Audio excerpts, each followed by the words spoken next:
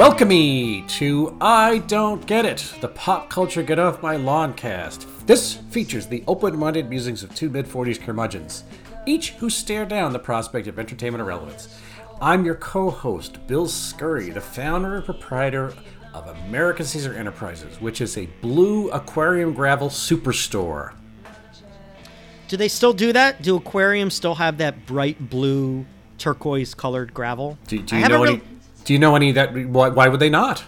I probably haven't entered a pet store. This is my entire business model. I certainly hope they still do.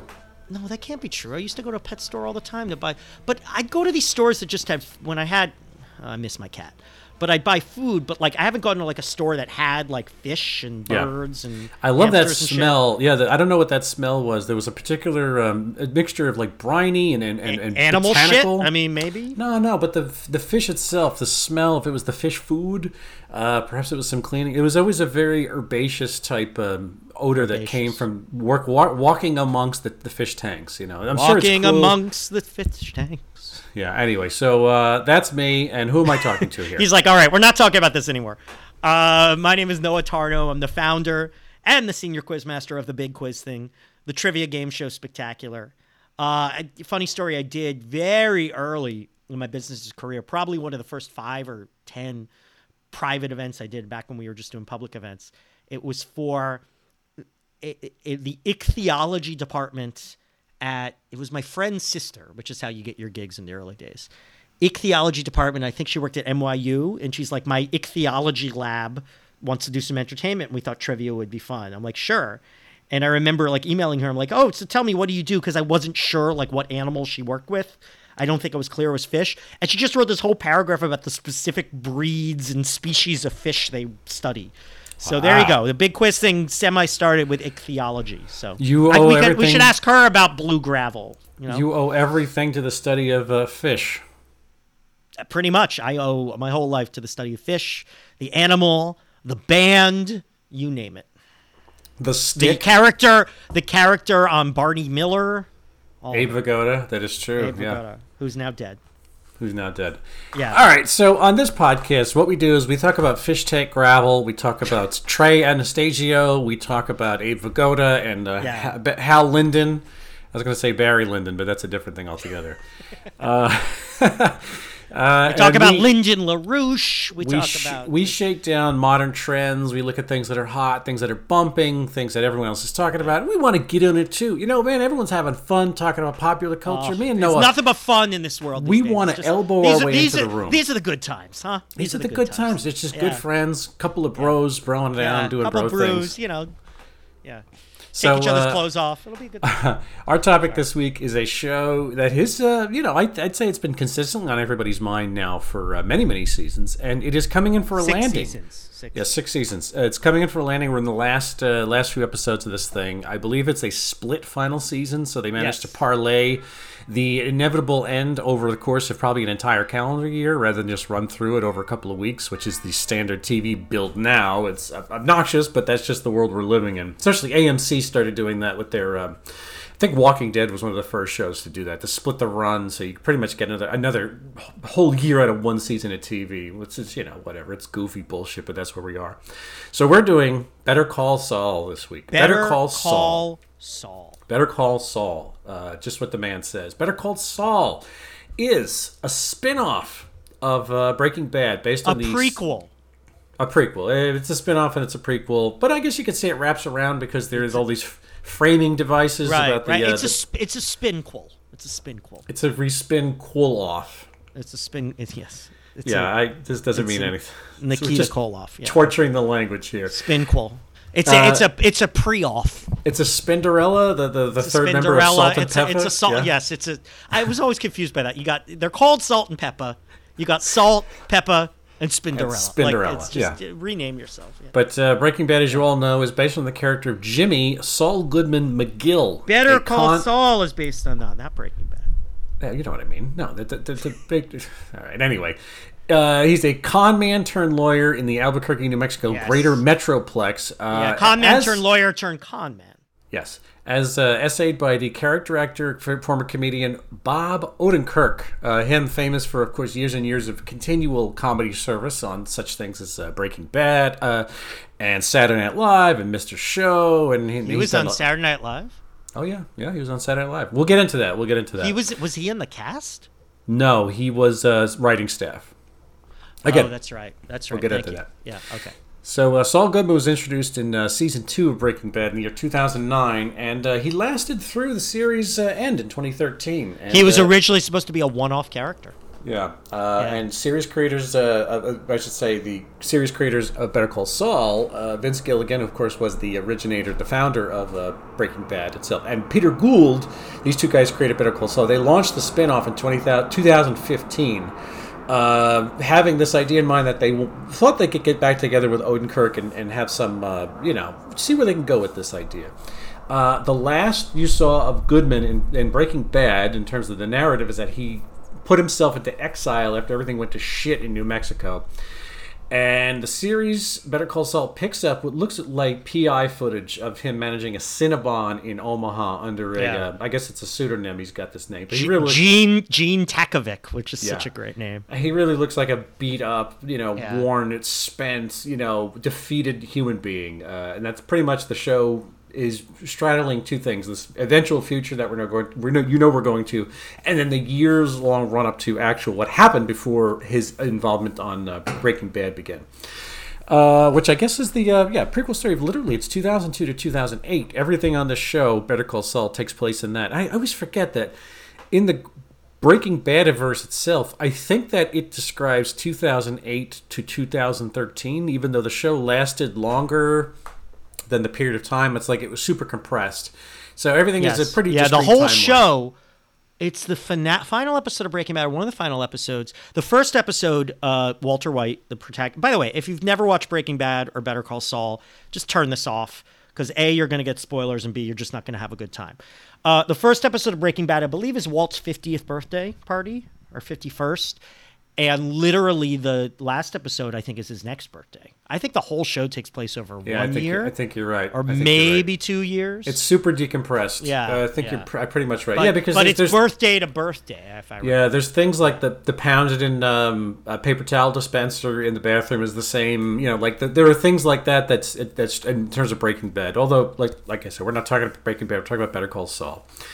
So many of the characters from Breaking Bad reprised their roles in Better Call Saul, including Jonathan Banks' career rejuvenating turn as fixer Mike Ehrmantraut, and Giancarlo Esposito's career rejuvenating turn as ruthless drug lord Gustavo Fring, among others, of course. The show has been constantly regarded since Jump as one of the finest on television, with countless Emmy nominations for the cast and production. So Noah, I know, has been an evangelist of the show for a long time. Mm-hmm. I'm very curious. This in a way it's very easy for you to start because you've stuck with it, and we're charging to the finale. So what has this show meant to you, and what will it mean to you when it closes out? Well, I love this show. I think it's fantastic. I was a big Breaking Bad fan, and I always liked Saul as a character. I really feel a bit of a kinship. With Bob Odenkirk. I wasn't even that into Mr. Show, but starting with Breaking Bad, I really just feel like someone once told me I look like him, which I don't really see, but I think I'm a type like him. So I feel a kinship with that character. And the Saul character really grabbed me in Breaking Bad, and I was curious about Better Call Saul, and I like it even more now. This show is fantastically well acted, as Breaking Bad was. Odenkirk is superb. You didn't mention Rhea Seehorn, who plays Kim Wexler, who at the start of the show, they are colleagues and friends, and then we're giving a lot away, they become romantic, and by this point, the end, they're married. And one of the big questions hanging over the show is what happens to Kim, because you never see her in Breaking Bad. She is never mentioned in Breaking Bad. Is she dead? Did she just leave? Blah, blah, blah. By the way, one thing that you haven't really hit on is in Breaking Bad, he is Saul Goodman, which is a play on It's All Good, Man.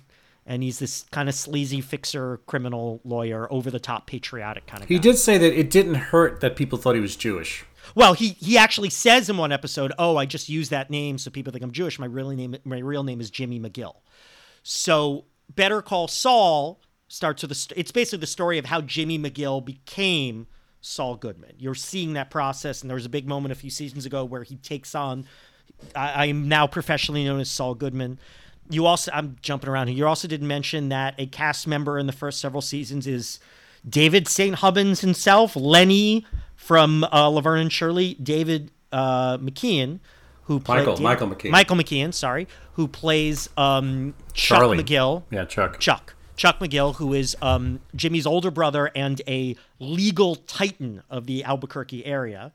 And part of the idea is he is the co-founder of Hamlin McGill, a very Tony law firm that Jimmy wants a job in after he puts himself through law school while working in the mailroom. He does it. The University of American Samoa, he gets a degree taking classes remotely. And so much of the story is his conflict with his brother, Chuck, and being in Chuck's shadow. McKean is superb. Rhea Seehorn is out fucking standing.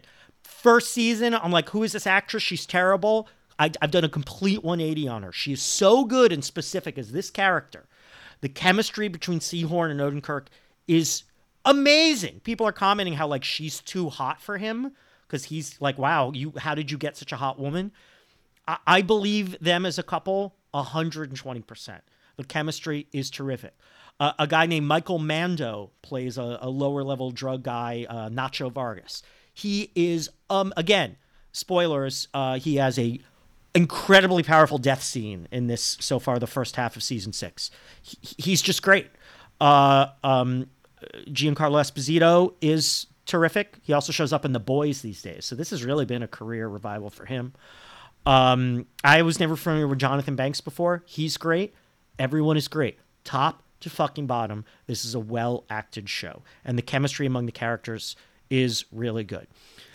This is a legal and crime drama. I never really understand everything that's happening, but I am always brought along for the ride. I consistently love it. There is a plot in this past season, half season, where Kim and Jimmy are trying to destroy the career of Howard Hamlin, the law partner of Chuck, who's a guy who Jimmy's always, clashed horns with. And they're doing this completely elaborate, almost Rube Goldberg kind of scheme to destroy Howard's career, not just to take him down, but also, not to get too much into it, to do like good to serve some of their former clients in a better way. And I have no idea what's going on in the plan, but it is always entertaining. And you go back and rewatch the episodes and everything makes sense. And there's always some complication to the plan they have to improv their way out of. And then, of course, it's kind of a bifurcated show. You have the legal shenanigans with Jimmy and Kim, which are kind of comedic. And then you have hardcore, violent Mexican drug trauma that centers on Mike, the fixer, and Gus, the drug kingpin, and then the cartel characters, Nacho, all that. There's a villain character in this past couple seasons, Lalo, played by Tony Dalton.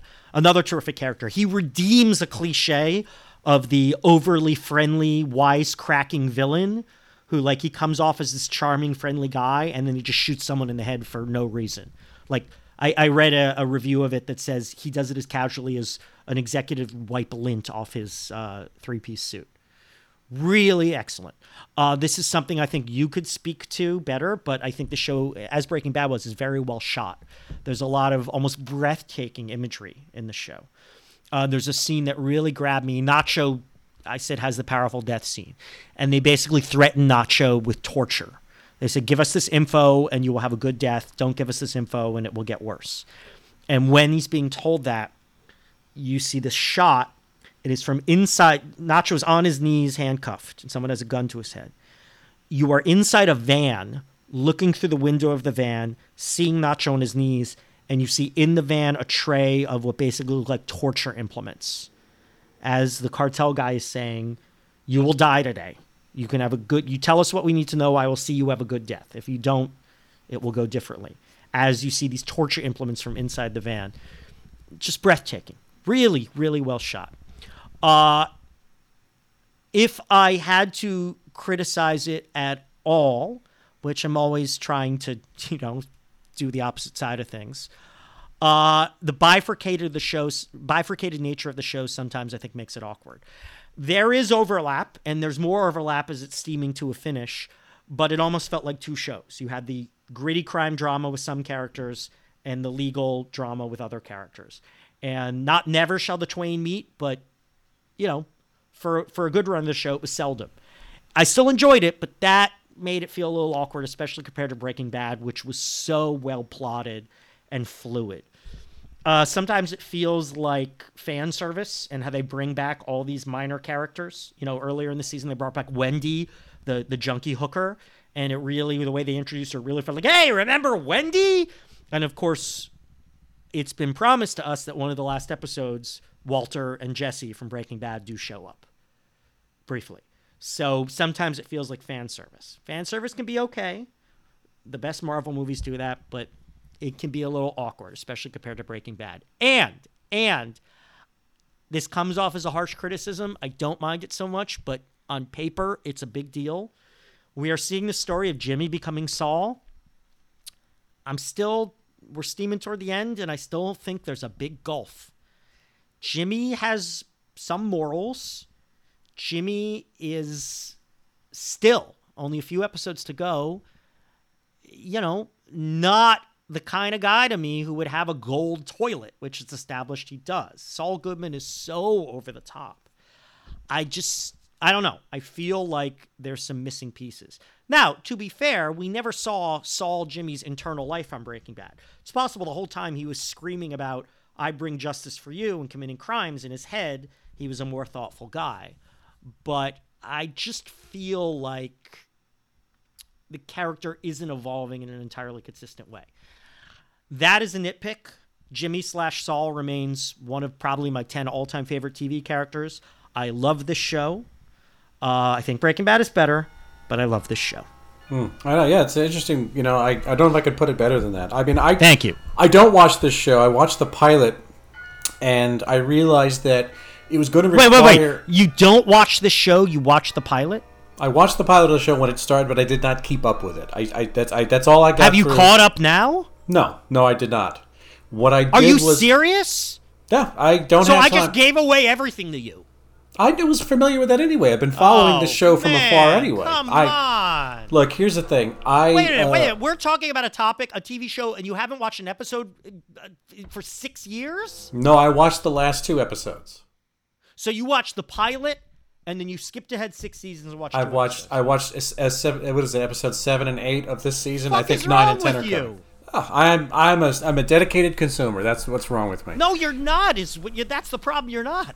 All right. Anyway, this show it was. Crazy. I realized that at the beginning. You missed everything. No, I'm not missing everything. I'm well aware of exactly everything that's happened. So in the you show. know about Chuck dying and how he died. Yeah, absolutely. Yes, I know everything. Yeah, even what happened to Huel. Just kidding. Huel wasn't in. Huel's not. Huel makes it to Breaking Bad. We know he survives. Yeah. We know Huel survives. By the way, they were going to bring in Bill Burr's character. Right.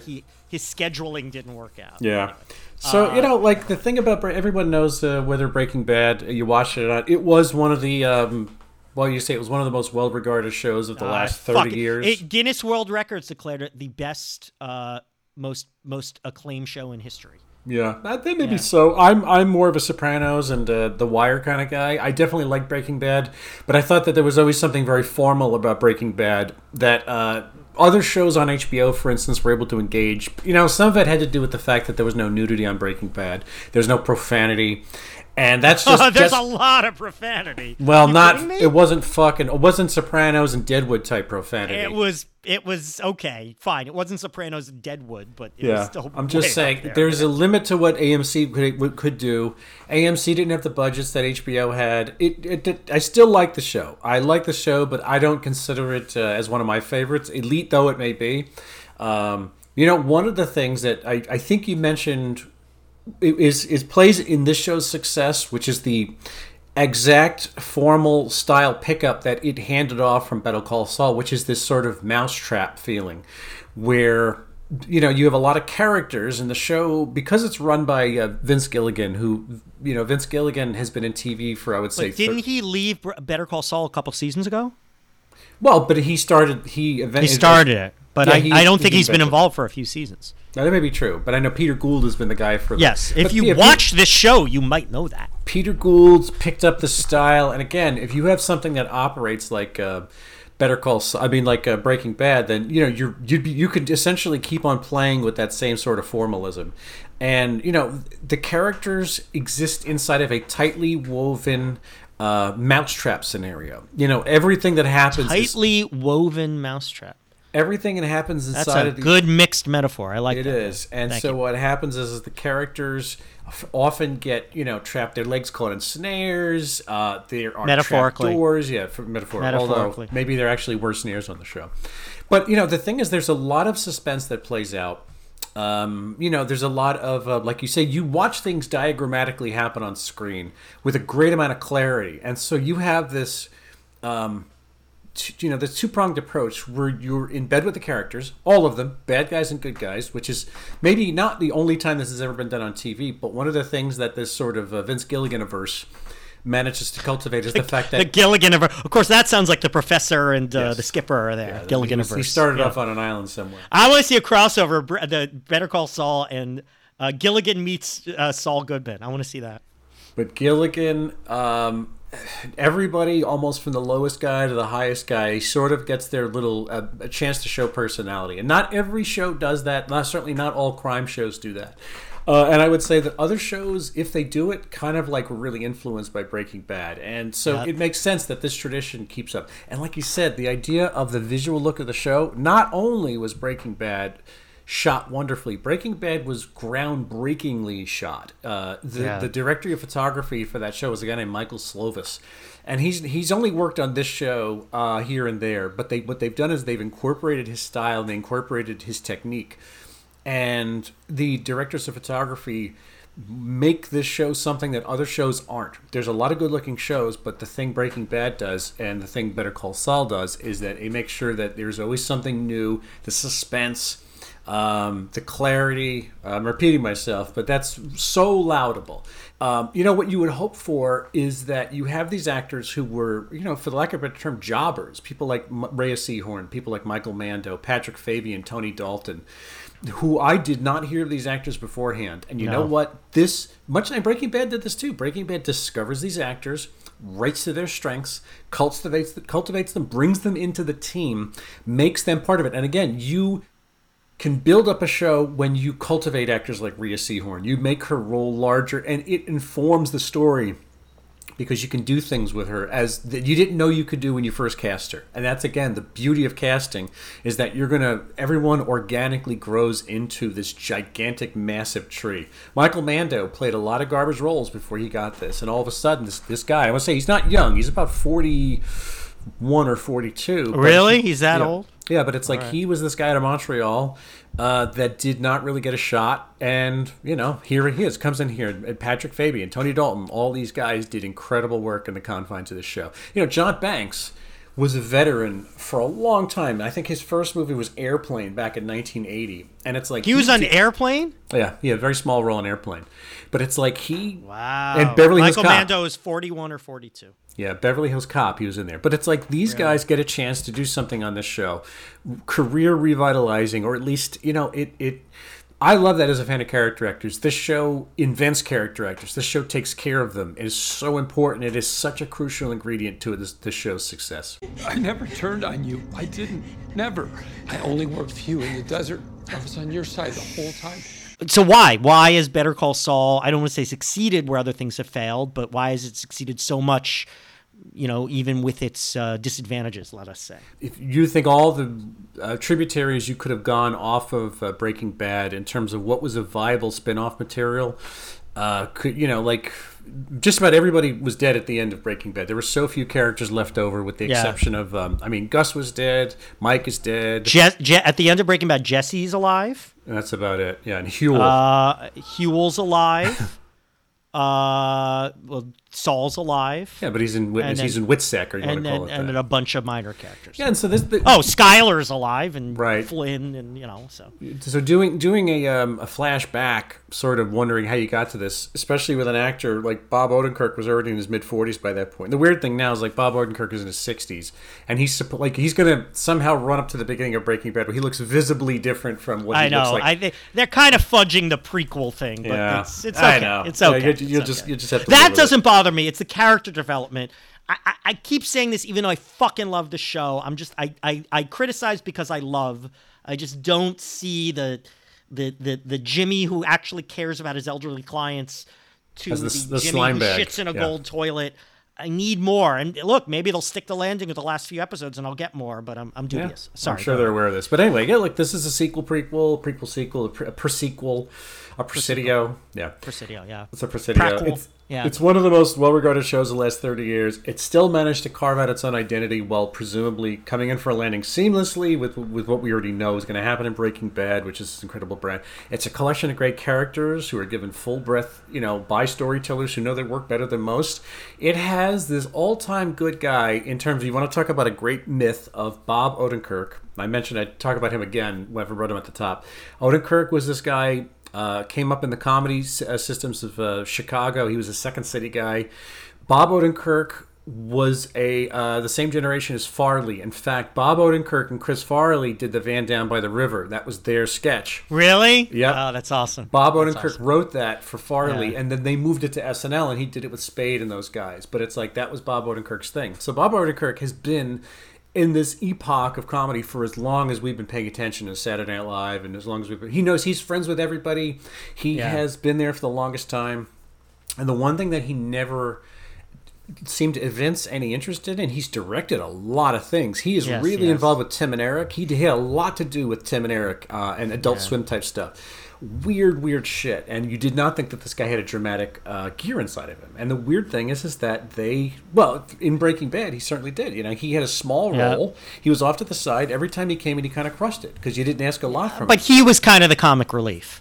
Never saw, he was never the dramatic element. Whereas in Better Call Saul, he has that. But by the end, because he's the lead, he's the main he got character. Serious in that last season of Better Call. Of Breaking Bad. He got serious in really effective way. I think that's what let them think. Oh, you know what? Bob Odenkirk can handle this stuff. If we do a tone change, I think he can nail this. And he became a better actor. You know? And so, again, there's a lot of intersecting narratives. On top of it being a good show, it kind of creates one of those... there are very few good shows that do this type of storytelling that we talk about, that sort of Sopranos type... not just peak TV, because there's a lot of peak TV. But the thing is, how much of the peak TV is stuff that's going to last? This is one of those shows that's going to last. There's still not a lot of those. Yeah. Yeah, absolutely. Everything you say, it's high quality, and this is an example of the cream rising to the top. People always want twisty plots and good acting and good filmmaking. And people always love drugs and legal shenanigans. I mean, legal dramas and drug violence dramas. I mean, Narcos. They still do Narcos shows. Some are better than others. I think this show is almost an example of cliches done right. You know what I mean? The fact that it is the drug and legal drama done right. Breaking Bad fan service. I can play, there's Wendy the hooker, but done right. Wendy the hooker shows She's up, a great character. and it doesn't feel gratuitous because they give her something really awesome to do in a really amazing scene. And that actress, whoever the fuck she is great. I actually looked her up. Of course, in real life, she's gorgeous, but they make her look like the skankiest, motel hooker. I mean, it's sad. She's clearly a junkie, the character. And of course, she's a great actor, so she plays it great. Even the violence, the extreme violence, the blood, all that feels like fan service done right. The death of Nacho really hits that hard.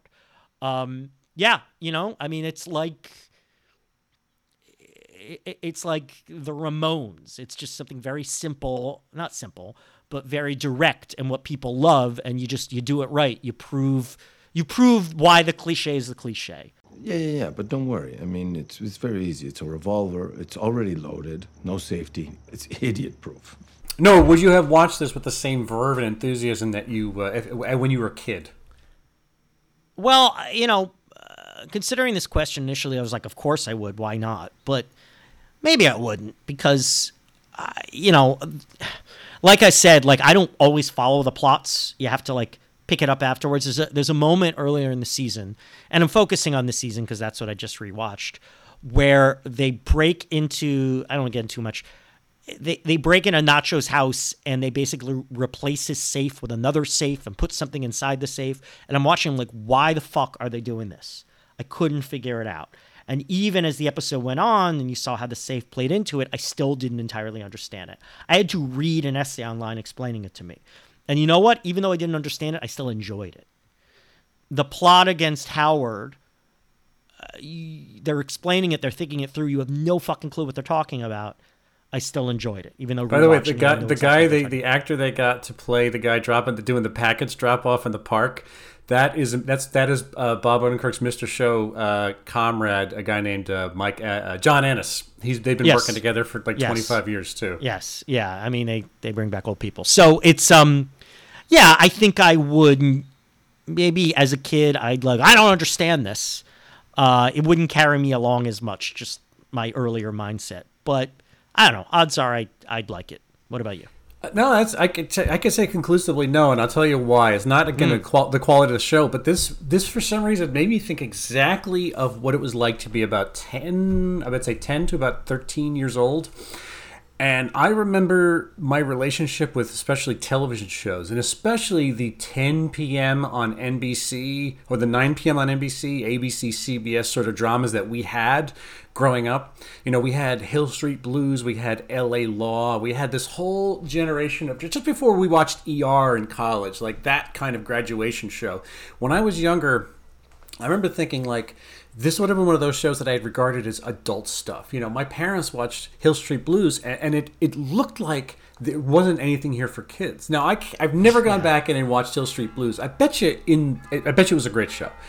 It's probably going to seem like it has a lot of 1988 on it, by today's standards. Yeah. But it was probably de rigueur for what you could get. In fact, people say those are some of the shows that were regarded as the progenitors to peak TV, because that's where a lot of those guys, the David Milches of the world, the Bochkos, they invented those shows. They came out of there. David E. Kelly, So look, this show is nothing like them, but I could definitely see looking up from my 11, 12, 13-year-old vantage point and realizing that there are just some shows that I'm going to have to grow into, and that they're not designed for kids, especially in a world where like Obi-Wan Kenobi exists on streaming today, which would, it would no uncertain terms look like, well, that's definitely for Bill.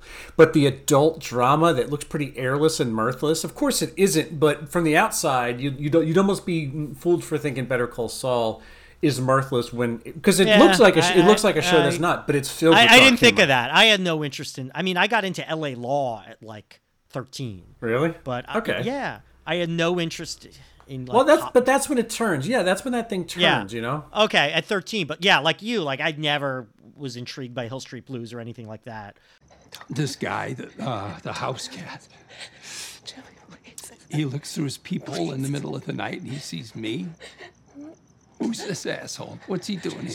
Maybe he gets his gun. Maybe he calls the cops. Either way, that door stays shut. But he sees a woman. She looks like she's in distress. Maybe her car broke down. I mean, you'd open the door for her, wouldn't you? Is the success or the existence of Better Call Saul, BCS, in any way an augur of doom for humanity? Because we need more. Yeah, right. No, it's not an augur for humanity. But in a way, it's like it's not fair. No, the end of humanity. Maybe it's an augur for the existence of humanity. It's not fair for, again, I made mention of the fact that we are living in what people call the golden age of TV, and it's like, well, I think that we are in the golden age of quantity and volume, but I think that quality has plunged once again, and that we had from 99 to about 2010, we had a pretty good quality age. That was maybe the apex of what we're going to say is that was the best of the stuff made. Now, we're still in the tailspin of this revolution where everyone got shows and the movie budgets went to TV and TV took over the storytelling and movie went to spectacle. And the actual coin of movies has been degraded by the fact that it's nonsensical storytelling in favor of 4-quadrant storytelling for international markets that people don't speak English. TV still doesn't do that. But even in that realm, there's too much TV to compete with this. And so the apocalypse is that, like, you still have all these other shows that are out there that are supposed to be... I'm supposed to watch the good fight. I mean, I don't want to shit on that show because I haven't watched minute one of it, but it's like, in a world where this exists, in a world where Vince Gilligan is still doing this work, apparently there's no oversight. Vince Gilligan does what he did on Breaking Bad and this, and the network doesn't tell him what to do, and he's got a blank check. He hires the actor he wants, and it's like, and then there's still shows like fucking Evil on CBS. Then there's still shows like... I have literally never heard of that. Hawaii Five-0 with Scotty Caan. There's all these Hawaii Five-0 is still on? I believe it's still on, and it's like it's not. It's the sign of the apocalypse. Scotty Caan, like he's your friend. It is a sign of the apocalypse for other shows, because how could they possibly catch up with this? But again, there's just so much stuff now that we know this show is great, but it is not. There cannot be a consensus of the greatest show on television because there's just too much stuff to consensus about. Anyway, so no, the answer is no. I was just trying to make other TV shows look shittier in comparison. Yeah, no, not at all. And it's the opposite of the apocalypse. And I'm going to make a weird comparison. I'm going to compare it to the Marvel movies in that, I mentioned before, I think this is fan service done right. And I feel that way about the Marvel movies. I mean, yeah, they're not all great, but on average, the Marvel movies are shockingly good. And, you complain about the 4-quadrant thing, and that is a problem. But I think those movies... Better Call Saul, get it right in that they do that 4-quadrant thing, but they actually tell a good, involving story where you care about the characters and the action scenes are done well, when they're done right. And also the Marvel movies have a problem now that they feel a little formulaic. It's mission creep. Yeah. Again, it's like, you could almost chalk up the same successes that Kevin Feige is the Vince Gilligan of that paradigm. Okay. So if they pump out 10 more Breaking Bad spinoffs, if we get the Kim Wexler show, if we get the Wendy the Hooker show, if we get, the Huel Variety Hour, and that would be awesome. Huel's a great character. That would be, now we got a problem, right? And they all kind of take this form that Better Call Saul, Breaking Bad did. Yeah, then we got a problem. But my point is, like, look, we're in a world, we're stuck with fan service, we're stuck with our recursive pop culture. That's the way it's going to be. So how do you do that while still telling a well-acted, well-plotted, well-designed, very well-shot TV show? Better Call Saul does that. So that's the anti-apocalypse. It's, I don't want to say making good of a bad situation, but taking the way things are, which might not be optimal, and making it fucking work.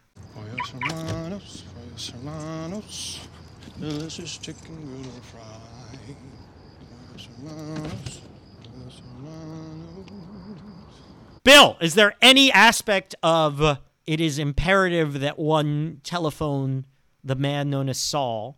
Is there any aspect of that show that inspires wrath, envy, or jealousy within your deep, dark, coal-blackened soul? Well, here's the irony of all this, right? Is that I did not watch Breaking Bad when it launched as well. But the thing is, I caught up with it, I want to say, after season 3.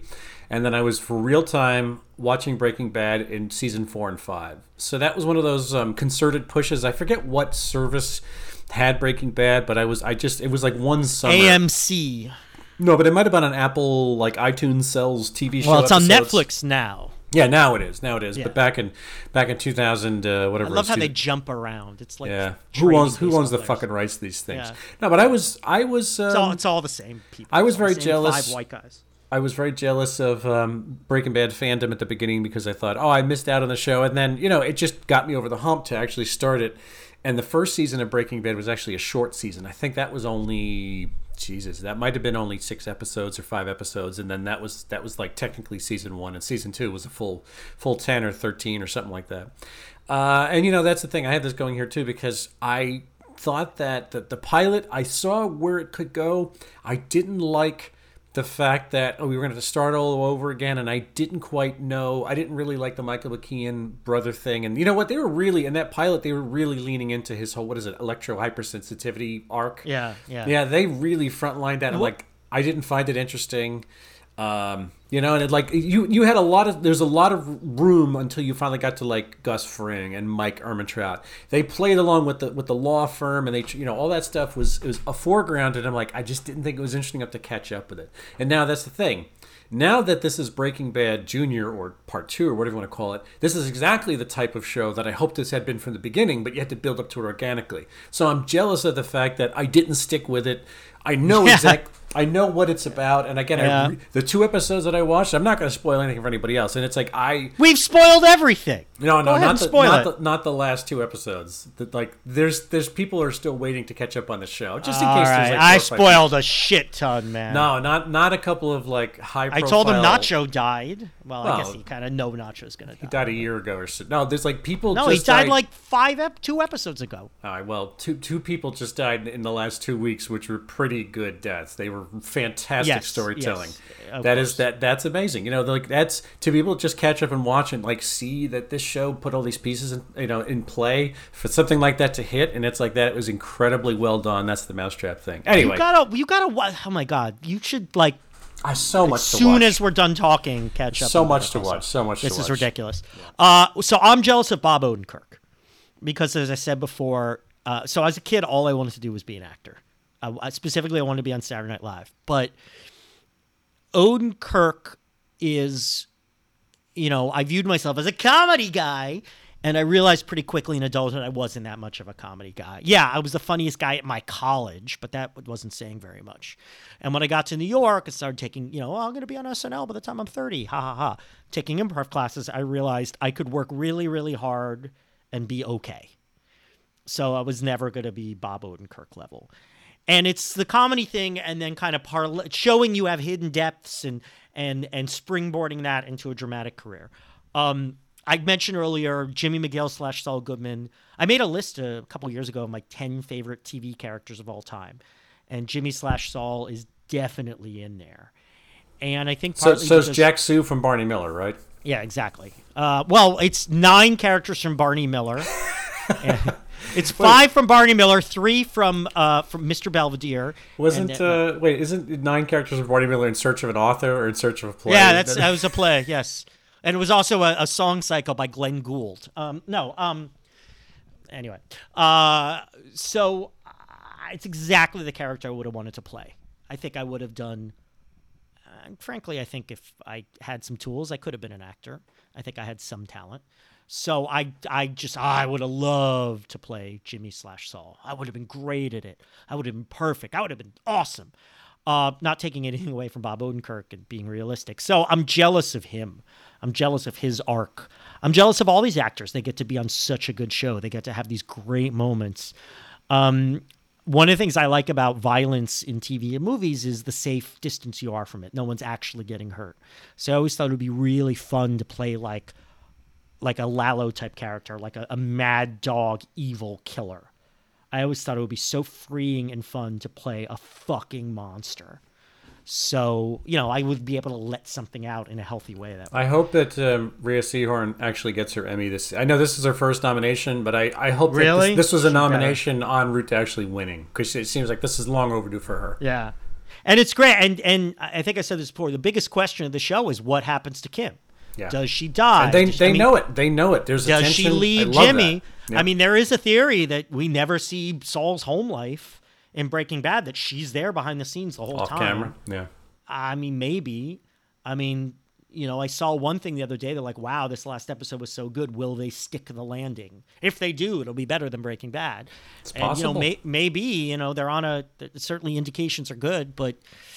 a couple months ago, the ending of Ozark, I loved Ozark, and I thought they fumbled the landing. I mean, I still love that show, but the ending was disappointing. That's different. And by the way, I'm not going to name names.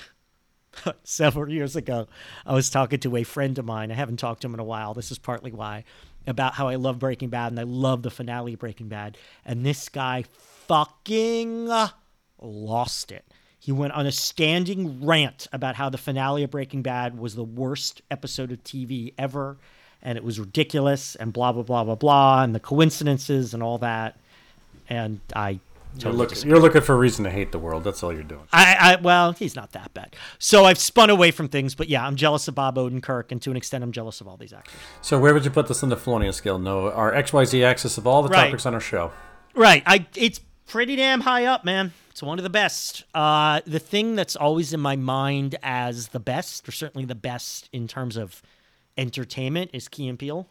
I think those guys are genuine comedy geniuses. So I would say this show, because of the little nitpicks I said before, I would say it is 1 millimeter, 1 microgram, 1 nanoparsec below Key and Peele. Nanoparsec. Is that an actual word? I don't think so, but I like the fact that you're Cicero, a picoparsec. I don't know how you're doing a tetraparsec. Yeah. Well, no, that would be a lot, right? A femtoparsec. Femto, that's one. Yeah. A lepton parsec. But this a gluon. This is 1 gluon underneath. 1 gluon below Key and Peele. Well, I think that this is just about you honestly can't do better than this. I mean, you could split hairs about what you might want to see or listen to in terms of a piece of art, but storytelling does not come better than this if you pay attention to it at all as a pursuit. So it's difficult because it's like, yeah, I love Key and Peele, but I think this for me is more natural, a more native type of entertainment to understand and the way it operates. Like, this makes more sense when it unfolds. And comedy, of course, especially the Key and Peele show was like an anthology where you could. Some sketches are better than others, but this is a drumbeat over the course of 60 minutes, and it's apples and oranges in a way. Yeah. It is apples and oranges, but so it's like this is at the top of the type of storytelling you can do, and like I said, there just aren't many peers for the discipline and the brand of Vince Gilligan type storytelling. And it's like, God, that guy came up on X-Files among other things, and that's where he met Michael McKean, for instance, and. A lot of the connections he made in TV, working for Chris Carter in the 90s, the guy managed to keep a really good relationship with all these people. And you know what? No one ever says a bad word about Vince Gilligan. And there was a whole book called, I think it was called Difficult Men, came out about 10 years or so ago, about all these guys, the David Chases of the world, Vince Gilligan, Milch, all these guys who authored the golden age of TV. And they all had, with the exception of Vince Gilligan, they all had character traits in common. They were all assholes. They were tetchy. Yeah. They were hard to deal with. They were angry. Yeah. They were diva bullshit. And it's like Vince Gilligan goes to work, punches in, shakes hands with everybody, says hi to the guy who brings him his bagel, goes home, and doesn't make anyone feel like a shithead. And Vince Gilligan is one of a kind in TV because he's not a fucking jerk. All right. Well, then I'm jealous of him. I didn't know that. I'm jealous of him too, because I run a small business, and sometimes I find that it's hard to achieve my goals because I refuse to be an asshole, right? Or at least not on purpose. I refuse to be an asshole on purpose. Occasionally I am by accident. Well, and I feel bad about it. And I feel bad about that too. Like, it's so hard for me to go, fuck you, do this. And I sometimes think like it must be impossible to succeed at a high level if you're not an asshole. And if Vince Gilligan found out how to do that, I am jealous of him. See, this is I always want to. This is a great way to pivot out the episode, is where Noah talks about not trying to be an asshole on purpose. Yeah. So if you now guys, I'm gonna plug myself. If you guys would like to, hit like and subscribe, everybody. Smash that, hit the little bell. Smash that button. Yeah, smash oh my that God, like guys! This thing is so awesome. Hit the button if you. This show is brought to you by Raid Shadow Legends. Everybody, no, just kidding. It has nothing to do with Raid Shadow Legends. If you want to find, oh my God, you have not had coffee until you've tried Blue Bottle coffee. Past episodes of the show are on Apple Podcasts, SoundCloud, Google Play, and Stitcher. Tweet to us at Noah and Bill Show. Write to us, noahandbilldon'tget@gmail.com. Give us a review on the aggregators, because that's how people find new podcasts. I'm on Twitter at William Scurry. My video content, my production, my essays, the small short films I've made is on YouTube at youtube.com/AMCaesar. And now here's Noah.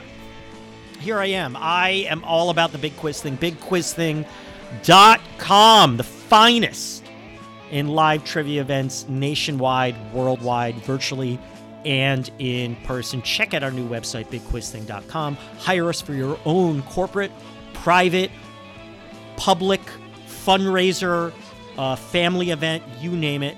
The best, the finest in live trivia entertainment.